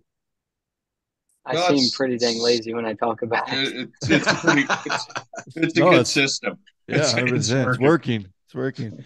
So does your dad do all the entering for you guys? Does he focus on that and where you got to be and where you're going to go? Do you have any say in it, or does he do all that? He'll call us sometimes and be like, do you want to go here? And a lot of the times it's a rodeo that he knows we don't want to go to. So I'll tell him no, and then I'll wake up the next morning saying your entry's confirmed to wherever I didn't want to go. Well, yeah, he did it for all those years, right? He knows better than anybody the way to do it. That's a big part of pro rodeo that a lot of people probably don't understand, is the entering and entering the right way and getting to the right places with the right stock at that place. So we always had Bo Hill to do that for us, but your dad, a guy that's won world championship stuff, that's got to be, like you say, a weight off your back. And then Jason worrying about your sponsorship stuff, your mom doing all the other stuff. You focus on riding. That's probably a pretty good lesson for a lot of guys, right? Yeah, I'm really lucky with that. Like last year, I only went to 65 rodeos, 65 or 70, and it was by far my best year. I mean, it wasn't something my dad did. I got drawn out of a lot of rodeos, but I mean, he's got a method to everything. Yeah, you know what? And so Tanner, you just touched on it. There's a lot more to that rodeo entering, because I believe Cody enters Spencer, Stewart, Jesse, everybody, correct? He enters you guys all, doesn't he? Plus all you boys? Yeah. But these guys can't get entered right. Like Stetson, the number one asset. Let's be honest with each other here. The number one asset in professional rodeo right now will get screwed on entries. He'll have a bull one day and a horse another day, and then have to be somewhere else. I don't get it. I know your dad talked to Cody Lambert on how he used to enter Ty and him and Tough all the time and get set up properly, because that's what happens. God, fix it. Really. Yeah. There's got to be a way to fix it. I would be completely livid. I believe is Tucson on right now? Yeah. So 2 years ago, Stats, maybe you had to go back and forth and you had to turn out. So you had to go there for your horse, come back to San Antonio, and then back to Tucson for a bull, and you couldn't make it, or you couldn't make it back to the short round. Like, it was ridiculous that they put you in that position, have to try to make those kind of miles compete when you're a 2-event guy. So are they trying to handicap the best of the best or the top guys? Well, like, why? I can't fathom why an association would want to do that to their athletes. Like, shouldn't they be catering more than trying to make it difficult? Well, Stetson, what do you think? Or no comment. well, I don't know. I know they got a system, and it doesn't favor the top guys, which is nice, because like last year, Statler got into a lot of stuff that I got drawn out of, which I was happy about. And I mean, it's just, if you go to Facebook or Instagram, I'm the most favorite guy in the world. But if you actually know me, I don't get into anything. That's good. Last year set the single season earnings record, shattered it, held by Trevor Brazil, who most put at the top of that list of cowboys to ever do it. So what's the goals this year? I mean, you're going to try to top that? What's on your mind to do for 2023? 2023, back to the same goal as every year since 2019, win the Triple Crown. And I don't know, I thought maybe if I got into more rodeos this year, then I could make 1.2 million. Yeah. That's the goal. Yeah, let's do it. That was about round 8. Jason, let's do it. What are you, riding with them or what? Jason, just cheering him on. He'll come tighten your cinch. But in round eight last year, you did mention that, like, you're just like focused on making that $1 million mark. I don't even know. I think what round did you and Kai stayed on? We're the only 2, right? Yeah. So is that kind of when it hit you like, shit, I can get to this $1 million mark? Yeah, I didn't realize it till they started talking. They're like, man, you might reach $1 million. And I'm like, oh shit. And I wish I wouldn't have thought about it, because I felt like it kind of slowed me up after that. I was so focused on doing that I was overlooking, like, in the 10th round when I let that bull buck me off. I should have rode this bull with opposite hand. I should have never fell off. And and you would have been if you'd have been 86.5 points or more, you'd have had the record on 9 bulls for the NFR average over Jim Sharp's 10 bulls.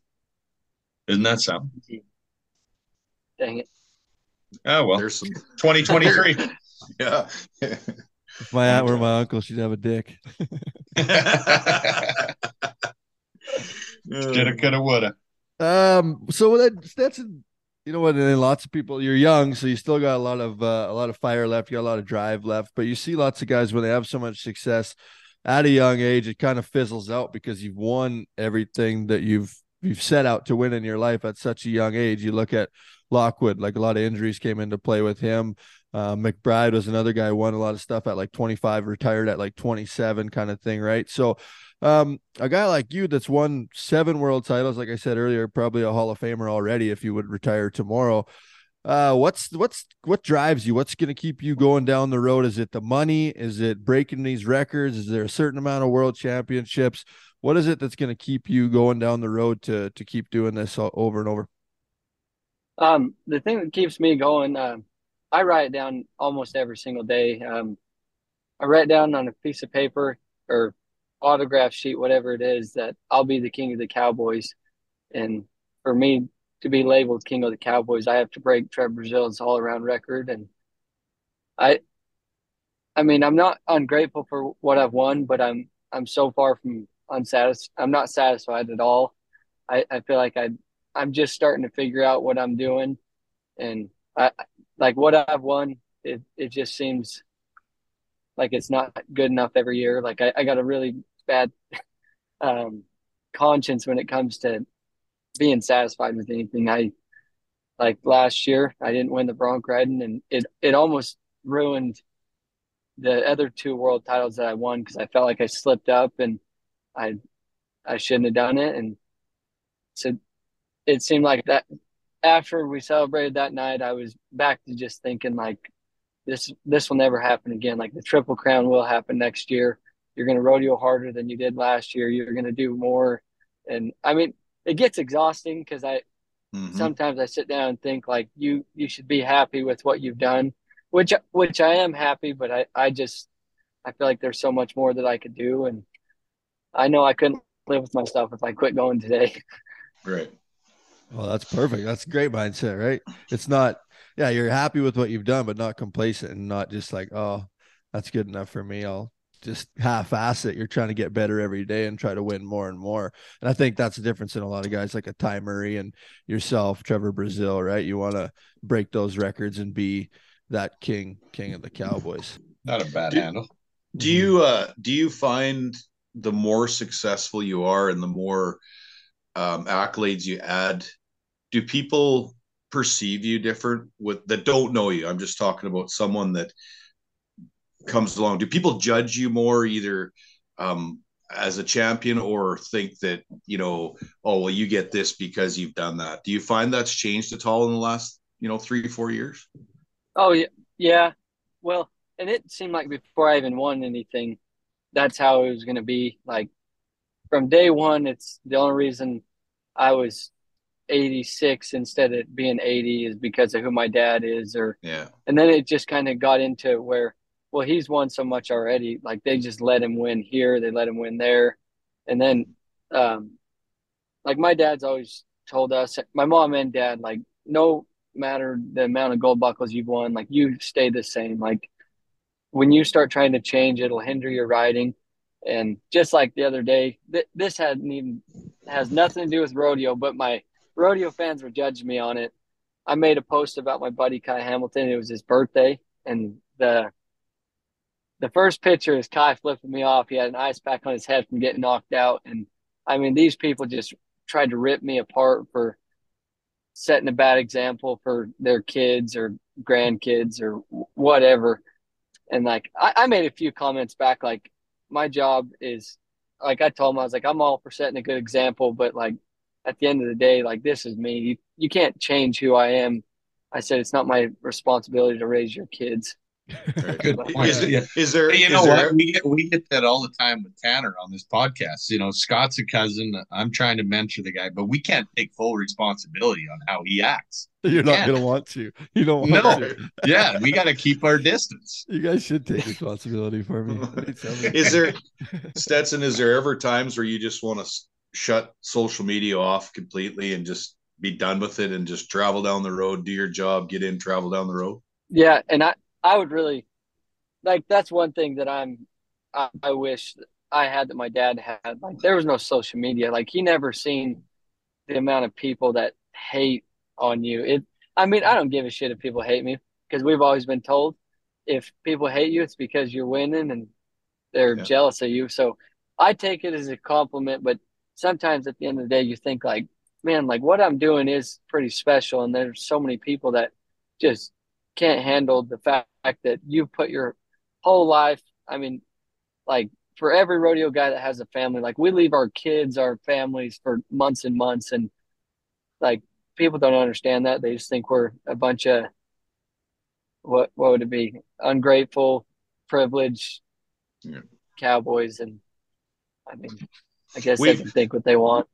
Everybody on this podcast, we've been through that to some extent, right? We're just out there having fun and it's easy. And, it's life's one big party, but there's so much more to it than that. And I mean, so I guess to maybe end more this, of a party for others. Yeah, this is true. This is true. But I guess someone that doesn't have your mindset that has some that is good at what they do, it could destroy them and rip them down. Is that a fair assessment? Oh yeah, I've seen a lot of that stuff just completely kill people, and I like it. There's been times where I'm like, these people like don't even get it. Like in 2021, I got in 3 bulls in one night, and I mean I was shot. Like these bulls had drug everything out of me, and you'd think like bearing down trying to be a cowboy, you'd get some compliments, but there's about 300 or 3,000 comments saying negative shit, and I mean it just never ends. And but they don't see me breaking my ankle one day, but making sure I show back up the next day, and giving it 110%. Like they just overlook everything that a cowboy does, and this is just what off of what's happened to me.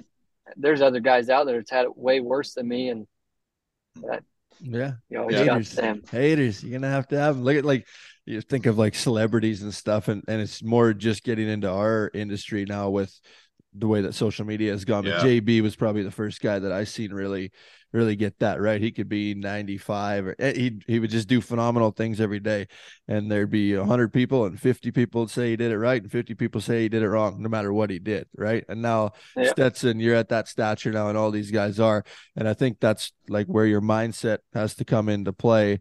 Not worry about the comments and all that stuff. Try to use that, I guess, to get to that next level, and tell them all really to fuck off and just do your own thing, right? Which is hard a lot of times, and then you come off as an asshole, and lots of people that don't even know you are going to be judging you.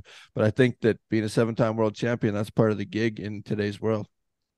Yep, for sure. I mean, shoot, they made a post about JB the other day praising him, which was he deserved it. He was 90 like 3 times within 4 rides, I think, and somebody below it comments finally an article that's not about the rights. I'm like, this, like you just made it about me. And I'm like, and so I commented them and told them what I thought. And at the end, I said, this article may not have been about me, but you just made it about me. I said, I'm glad you're such a big fan. I'll send an autograph in the mail if you want one. See, and there you go. Fun. See, stuff that's fun. And I think that's the cool shit. You handle that way and shrug it off and see you later. I'm going to win another rodeo, right? So that's awesome. Speaking of JB, you're kind of the younger generation of a guy who growing up was right when JB was winning those world titles and that sort of stuff. Was he the guy that you looked up to on the bull riding side of things? I know your dad's the bronc riding side of things, but your bull riding wise, who do you look up to? Who did you kind of watch as a kid and try to emulate their style and learn everything that you learned that way? Yeah, JB, 100%. I tried to base everything the way he picked bulls to riding with injuries. That I just always thought like, this guy's a cowboy. This is exactly how I want to go about it. I think like the whole putting it out of your mind for 8 seconds, and that's what I try to do still to this day even. But yeah, JB 100% in the bull riding. He's a cowboy, and that's what I want to be. How do you go through 10 days of what you went through with the broncs and the bulls, your body? Most people would just fall apart after the 5th round. Are you training hard outside of the arena? Are you doing different yoga or different stuff like that for flexibility or to not get those injuries? Or what's your pregame ritual? What gets you in those moments, and what allows you to get on as many animals as you do?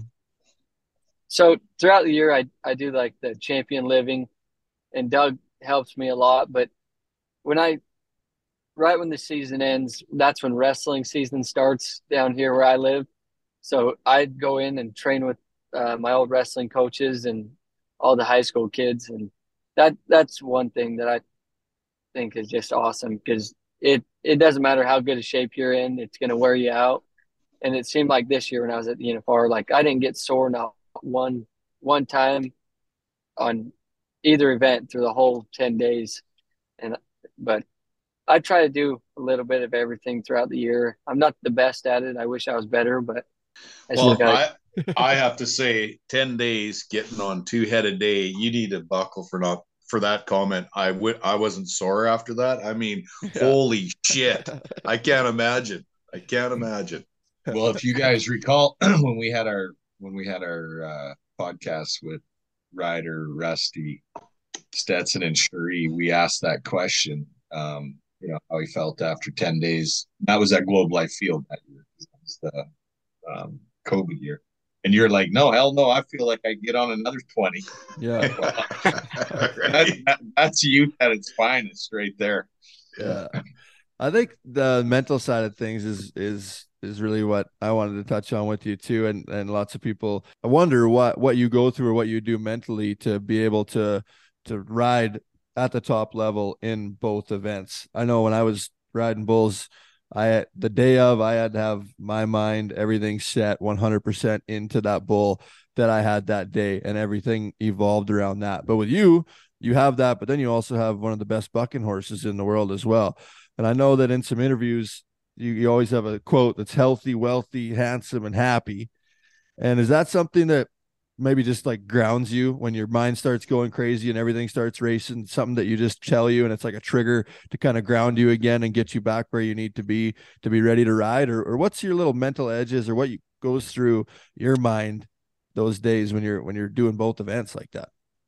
Yeah, that's dang for sure the biggest one. Like before I get on, it's like I'm pretty sure every rough stock or any athlete in the world has thoughts like about failure, maybe injuries, and just all the crazy things your mind goes to. But my dad, I think it was my rookie year, told me about this healthy, wealthy, handsome, and happy deal. And I didn't use it for the longest time. And then I started really getting into using it because he said your mind can only focus on one thing at a time. So it might as well think of something positive. So I would just say that. And it's crazy. It just blocks out pretty well everything. And I mean, but throughout the whole year, and I've talked to a lot of people about the mindset of things, and they're more like they use the word I'm a realist, and I think that's the stupidest shit I've ever heard.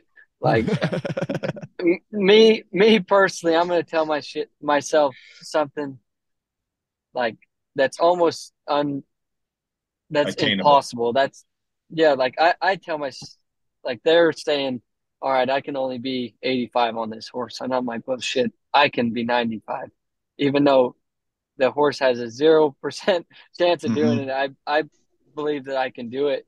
And like I've had talks with Rusty and Ryder, and I just told them, I'm like, I just brainwashed myself, like, because all through high school and starting into the PRCA, I was so far from the best in the world. It was sickening. But I just kept telling myself, like, you're the best. And I'd write down, like, you're going to be the king of the Cowboys, like all this stuff, until like literally it started clicking a lot faster than I thought it was going to. And now I believe it, but I still tell myself things that I probably shouldn't. But I mean, I think if I keep telling myself I'm the best, then I'm bound to be it. Yep. Yeah. Mental aspect. Seems to be working. Yeah. And like you say, every athlete goes through it no matter what level or what sport you're in. You're going to have doubts and you're going to have fears, and it's finding that level and finding that place to get yourself back to be able to be the winner. And you seem to be pretty good at finding that within both events every single time that you nod your head. Yeah. And I mean, that just comes with who I travel with, like Rusty and Ryder. They both have really good mindsets on everything. And them two, while I'm out here, probably keep me the most grounded. And Statler's actually, he's maturing really fast, and he's done a lot to help me. And I mean, it's kind of weird to get advice from your younger brother, but I mean, I try to get advice from everybody that I think is a true winner. So does Ryder actually talk lots on the road? Yeah, Ryder, he's a really outgoing person when he's around his safe place, I guess you could say. Yeah, I get it. But if you were to talk to Ryder and you could actually get it out of him, like his mindset on everything. He's the one where I picked up that I can win on anything. It doesn't matter if they've never won it before. I'm gonna win on it, and that I picked that up from Ryder because rookie year I'd look at something and be like, "There's no way I can win on this." Like, and he's honestly the one who formed a lot of the way I think my rookie year. Because when things weren't going good, if I would have been rodeoing with my buddies, because they just tell you what you want to hear, they don't tell you what you need to hear. Well, he would shut me up a lot of times, and you ain't playing the poor picked on me card bullshit. Like Yeah. Ryder, he'll tell you what. That's another thing. He's just like my dad, says few things, but when he gets talks, his point you listen. across like that, yeah. Yeah. We had Cody Snyder on our last podcast, and he was talking about when things really slowed down for him. So for you, you're a world champion in your rookie year. Was there a point where your dad had said something, or your brothers had said something, or was there a particular ride? Was it that first all-around buckle, or when you qualified for the first NFR? When did it slow down for you, Stetson? It was in round 7 in 2020, because I almost didn't make the NFR in 2020 in either event. I came in like 13th and 14th in them events, and like the whole time I was there, like my dad rode with me to the rodeo every single night and would just tell me like, you belong here, like would just say a bunch of things he was trying to manipulate my brain. And that's where that's when I started grasping the manipulating myself. But every round he just kept saying like, you can do this, you can do that, you can do this, you belong here. And it wasn't until round 7 I ended up winning the Bulls and the Bronx in the same night. And like the horse that I rode, if you were to put me on it, I would say even the round before, like this fucking horse would have killed me. And I made one of my all-time favorite rides that day and was 91 or 92 on Larry Culpepper and was 89 the bull riding. And that was kind of like the day it clicked, like, holy shit, like you could be pretty great. You could win world titles in both events. You're not just a bull rider. Like you can be whatever you want to be. And from that day on, like everything clicked for me, and then rolled into 2021 the next year, won my first gold buckle in the bronc riding. And now it just seems like I don't even expect myself to win anymore. It's more of I know I'm gonna win, and like everybody's gonna have hell stopping it. Yeah, it's legit. Okay, the other side of things, we talked about social media and how it can, all the haters and everybody and all that sort of stuff that goes on. But what about the other side of social media? You being like a 23-year-old kid and single, by the way, the DMs got to be blowing up. There's got to be just chicks fucking left and right looking for Stetson, trying to get a hold of you. I've heard of people baking cookies for you. I've heard of DMs. I see TikToks of these girls fucking with your face on it, trying to get your attention. What's going on? Is that going well for you on that side of things? There's always funny things. Yeah. It seems just when you think they can't get any more creative, somebody says something and you're like, holy shit, like you have no moral. What about the with your brothers that brought it up? I was thinking to myself, is there ever any times you have to phone your dad and be like, hey, Rusty fucking sucker punched Ryder or something? Are you guys ever getting like fights on the road? Has it ever come to blows? Or are you guys actually as close as it looks like you guys are on TV?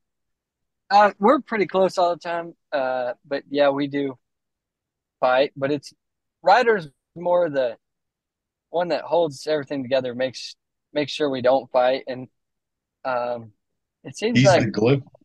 He's the glue. Yeah, he's the glue. And me and Rusty seem to get into it more than anyone. But I think it's because we think a lot alike, so we butt heads. But I mean, at the end of the day, we're good. It doesn't last but 5 minutes. Who's winning if it comes to blows between the four of you? If I would rank myself at the bottom on that list. I feel like whoa, where's all this mindset shit we've been just talking about? I can win in the arena, but when it comes to a fight between me and my brothers, I probably wouldn't rank myself up very high. Okay. Who would you put money on between the four of you? I'll just rank Rusty Ryder and Statler all first. Yeah. I'll just hang out below. Yeah. I'm last, they're first. Yeah, I like it. What about Cloverdale? Have you ever been to Cloverdale? Did you have fun there? Yeah, that place is really fun. That was probably the first place I ever got drunk at. Was it The were Red you in Barn? the Red Barn? Yeah, the Red Yeah. Barn. Yeah. I think I was 19. Yeah, I would have been 19. And rules are different there. I can drink when I was 19. Pretty And good the beer's a little heavier up here, isn't it? Yeah, I had a constant headache there. So speaking of Cloverdale and different rodeos that maybe aren't sanctioned, I know there's been a lot of rumors going around that you guys aren't going to go to anything that's not sanctioned. So are we going to see you at places like Cloverdale or say the American or some of these other ones, or is that still under wraps? That's still under decision with my dad and Jason.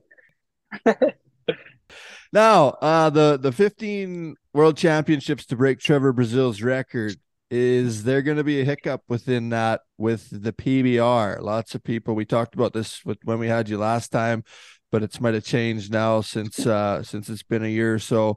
The PBR with the team series, is there a PBR world title on your mind? What do you got going on with that, or is it all rodeo right now? I would say it's all rodeo right now. I mean, I would love to go over there and win $1 million. That would be really nice. But I proved to myself last year that I can make just as much, if not more, than those guys that win the world title there. I might have to go a little harder and a little bit more than they do, but I mean, I never started rodeoing for the money. It was always to be the king of the cowboys. Like, I never rode under there, I'm gonna be the richest guy there is, but it's just always been about the gold buckles. Is there a price on the PBR teams aspect that might change that mindset? I don't know. That one's under decision with Jason too. Jason, is there a price? Jason, it sounds like you have a lot of decisions to make here. Well, I had a call again today from a GM. Curious if you're coming over. It's tough though. Like, in all fairness, we've built a structure for Stetson's endorsement PRCA. Like, companies like Resistol and Wrangler, which Wrangler does crossover PBR. They sell more jeans in the rodeo space than they do in the PBR. They want the number one asset in professional rodeo to be rodeo. So, it's not as easy as just like, okay, we're going to go to 5 events and ride at the PBR finals and be done. What we do have on our side is time, because we don't have to declare until May 15th. So, he's off to a great start. But in saying that, if he's at $175,000 in winnings by May 15th, do you roll with the momentum of winning and keep the all-around buckle and the Triple Crown race alive? Like, yeah, we have till May 15th to make a decision, and I couldn't tell you right now, even if I wanted to. But I think that's right. Good problems to have. I like that. Yeah, I was going to say, and as an agent and Stetson yourself, he has lots of time. Like, he's got time on his side to maybe pursue that further down the road. Wouldn't you? Would you agree with that? Yeah. But we got Justin McBride sitting there right now as the coach, which I know the first overall pick is the Nashville Stampede right now, which stars have lined up. They're the winners of the teams last year and have the first pick. It kind of worked out well. Who knows who's going to have the first pick next year? Maybe it's a team that has deeper pockets. Know one thing, it's going to cost somebody some money if that's the route we go. All in all, I take from this is it's a great position to be in, Stetson. Yeah. It's going to have to be a good offer. you won him over close to $1 million last year, plus your sponsorships. Like, it's gonna have to be a big offer in my opinion, I would say, to get you to go over there, right? Yeah, and the hardest decision, other than like the money side of everything, is like we talked about at the start. The bronc riding is so tough. Like, if I was to go to 5 of them PBR events, then that's 5 rodeos that is going to be really hard for me to catch up to these guys that are winning everywhere, that are already so hard to beat. And a concern of mine is the teams is so new. We don't have a collective bargaining agreement in the National Hockey League rules. The rules changed from week to week last year. Like, literally week to week, there was a different rule, or the league decided it was better to do it this way. Well, I can't take those chances. And I certainly don't want Stetson taking any of those chances either. There's already been rules changed because Nashville's got the first pick and they want Stetson. There's already been rules changed. So what else is going to come in 2 months, 3 months, 6 months from now? Which, the leverage we have is Stetson could walk away and take his 2 years suspension or a year suspension, and it wouldn't even. So that is the ace up our sleeve right there. So it's got to be our way, or it isn't happening. He'll just go win his $1 million in the PRK. So we do have the leverage, I would say, for sure. I.e., refer back to great position to be in. I love it, because there's lots of talk. There's lots of people wondering, right, where you're going to go, what you're going to do, how you're going to do it. But it was like Sage Kimzey, same thing. It's hard to hinder a guy for not wanting to go over there when there's that much money to be won within the PRCA. So I think they are trying to make it where there's more money. But like I say, if you want Stetson and there's no rules right now, throw some numbers in there and see where it goes. Right? You guys have it all. Tell you what, it could be a great draft. Yeah. Sage, Josh, and Stetson. I guess there's a couple Brazilians that are gonna number one guy, whoever that is down there. I'll have to get on. Yeah, he's legit. Fuck yeah, some good guys. Is he? Yeah, really good. Stetson, Sage coming back. How do you take that in your world? The 7-time world champion bull rider, dominated the bull riding world in the PRCA before you came around, and then you guys went head to head for quite a few years there, and then he's been out last year with injury. So do you take that as right on, I'm glad he's back, now I've got another good guy to try to beat? Or is it like, oh shit, this guy's coming back, hopefully I can still keep winning? What's your mindset towards Sage coming back? Shoot, I just think there's another guy. I mean, he is one of the best, but that's about it. As much as I think about it, I mean, I really don't care to look to the side or to the sides of me or behind me. I look forward, and I think if I keep doing that, nobody will ever be in front of me. So last year at the NFRF, Reed Oftedal gets injured, takes a really bad wreck. You show the character that you have, which you could tell all the social media people to shove it up their ass, because the things that you do outside of the arena. And when you donated your all-around world champion saddle, what's going through your mind there? Just wanting to help a guy out? That's a huge donation, raised a whole bunch of money. What goes through your space and mind? I know lots of people would never even think of doing that, but for you, that was just what you decided to do. Yeah, well, I just figured that anybody would do it for me. I mean, I try to think real positive. So I'd like to think if I was going through a hard time, there'd be people helping me. And brain injuries have always freaked me out. I've had a few, so we were trying to do a bunch of things to make sure that he'd come back and be 100% and never have any long-term side effects, I guess you could say. And I don't know. Brain injuries scare me. Yeah, terrible. So that in the locker room, does that affect you guys when you see somebody go down like that? It's one of your brothers. We all are, you're competing against each other, but at the end of the day, you're all best buddies and hanging out. What's the vibes there for the next few nights? Is everybody talking about Reed, thinking about Reed's in the back of the mind, or do you try to block that out to do your job? I'd say I did a pretty good job at blocking it out, but I mean, it is hard to block it out, because like that could have been anybody that night, and it could be anybody the next night too. And yeah, it freaks me out. Yeah. Oh shit. So how many times a day does Jason call you to pump your tires? 4 times, 5 times a day? How many times does that work out? What the hell? He's good. He's good for my confidence. He calls me champ and stuff like that, so he helps me a lot. Thanks, buddy.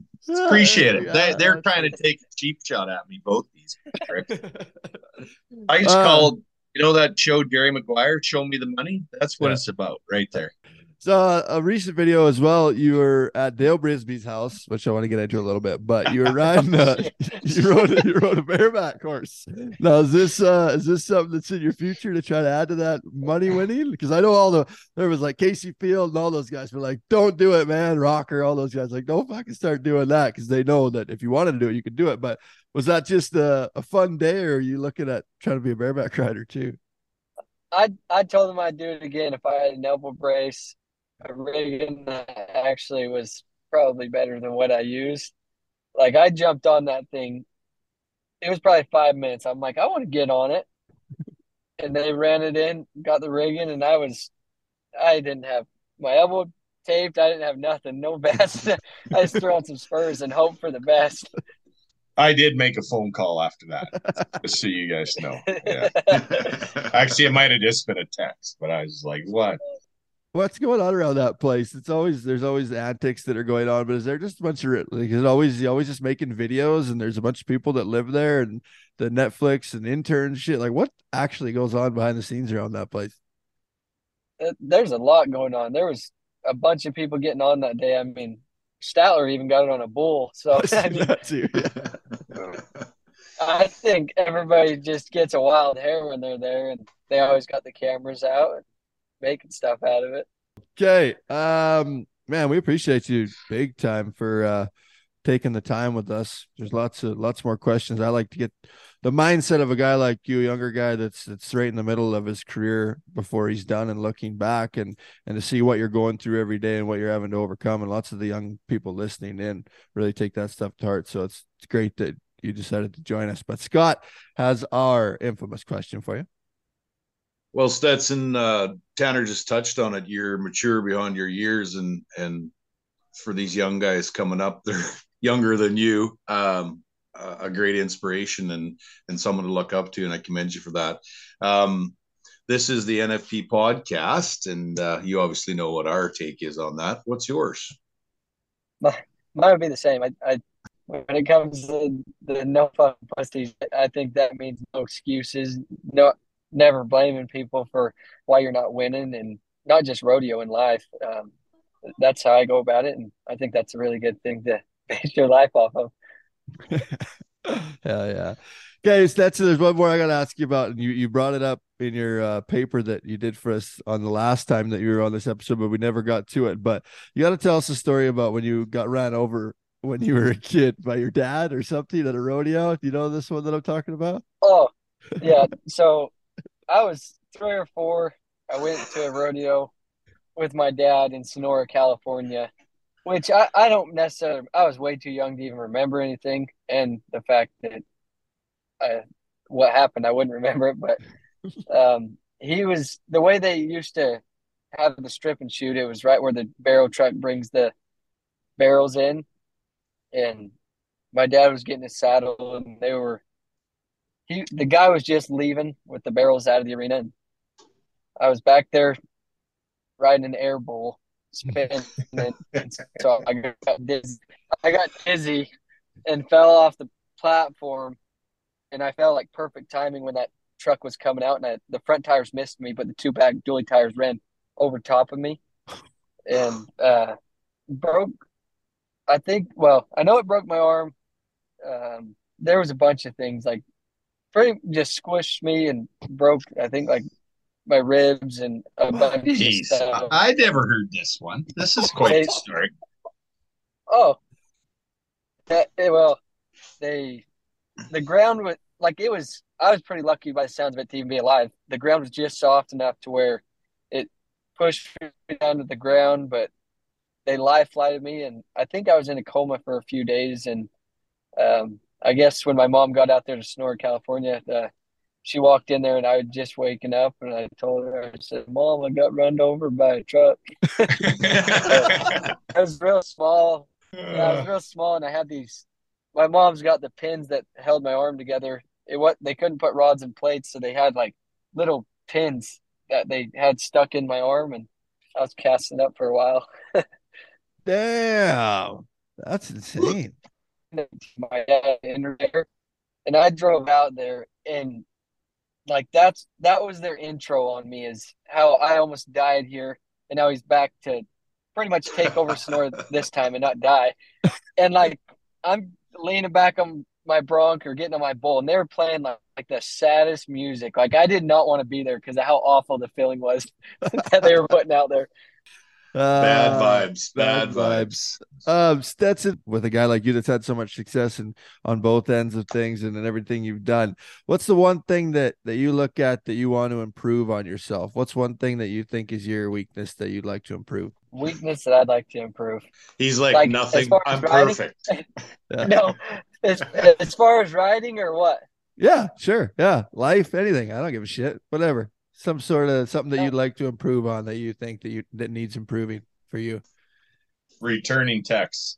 I'd like to be better about that, but I'd like to ride broncs better and probably be a little calmer. There's probably 30 bronc riders out there that don't wish you rode better. Yeah, and then bull riding, kind of slow it down more, which I've been working hard on, and I'm always wanting to improve on the mental side of it. I don't think I'm the best at it, but I think I could be better. And that is interesting to hear that you yourself are still trying to slow down the ride and perfect it. And there's a lot of guys that go a whole career that think they got it figured out, and I mean, you're just still working through it, right? It's hard to believe when you're at where you are in your career already. Yeah, well, that came from my dad, because I guess I've asked him, like, what's your, still this day, even though he's not getting on, like, what was your favorite ride? He said, I haven't made it yet. So that's kind of how I go about it. I like to think that my best ride and favorite ride hasn't even happened yet. Beauty. Nice. Okay, one last one. I know you're starting to lose some service, but you won all this money. What's something that you've splurged on? Have you made a big purchase? Have you done something badass? Went on a trip? What's your big money spend? My big money spend is I built a 140 by 200 indoor arena so we could stay out of the cold and rodeo. Yeah, badass. Good. Well, I think you'll be able to keep adding on to that thing as the years go by, because it looks like it's just getting rolling for you. So thank you very much for joining us on the podcast. Obviously, big fans of yours. Will be following along. Jason, Scott, you guys got everything you need for now? 140 by 200. That is fucking huge, man. We might want a team rope someday. Yeah. Yeah, you get to start cap roping. You can win a Linderman too. You win it all. No comment. No comment. You probably will. I just want to say good luck everywhere, and you're an inspiration to a lot of them young guys coming up, and the world's your oyster, and it's going to be fun to watch. That's for sure. Well, thanks, Scott. Keep it up, pal. That's all I got for you. Sounds good. Jason still got 3 more calls to you today, so this is just beginning for you. Just joking. Thanks, Stetson. We appreciate you coming on the podcast, buddy. Thanks a bunch. Thanks, Tanner.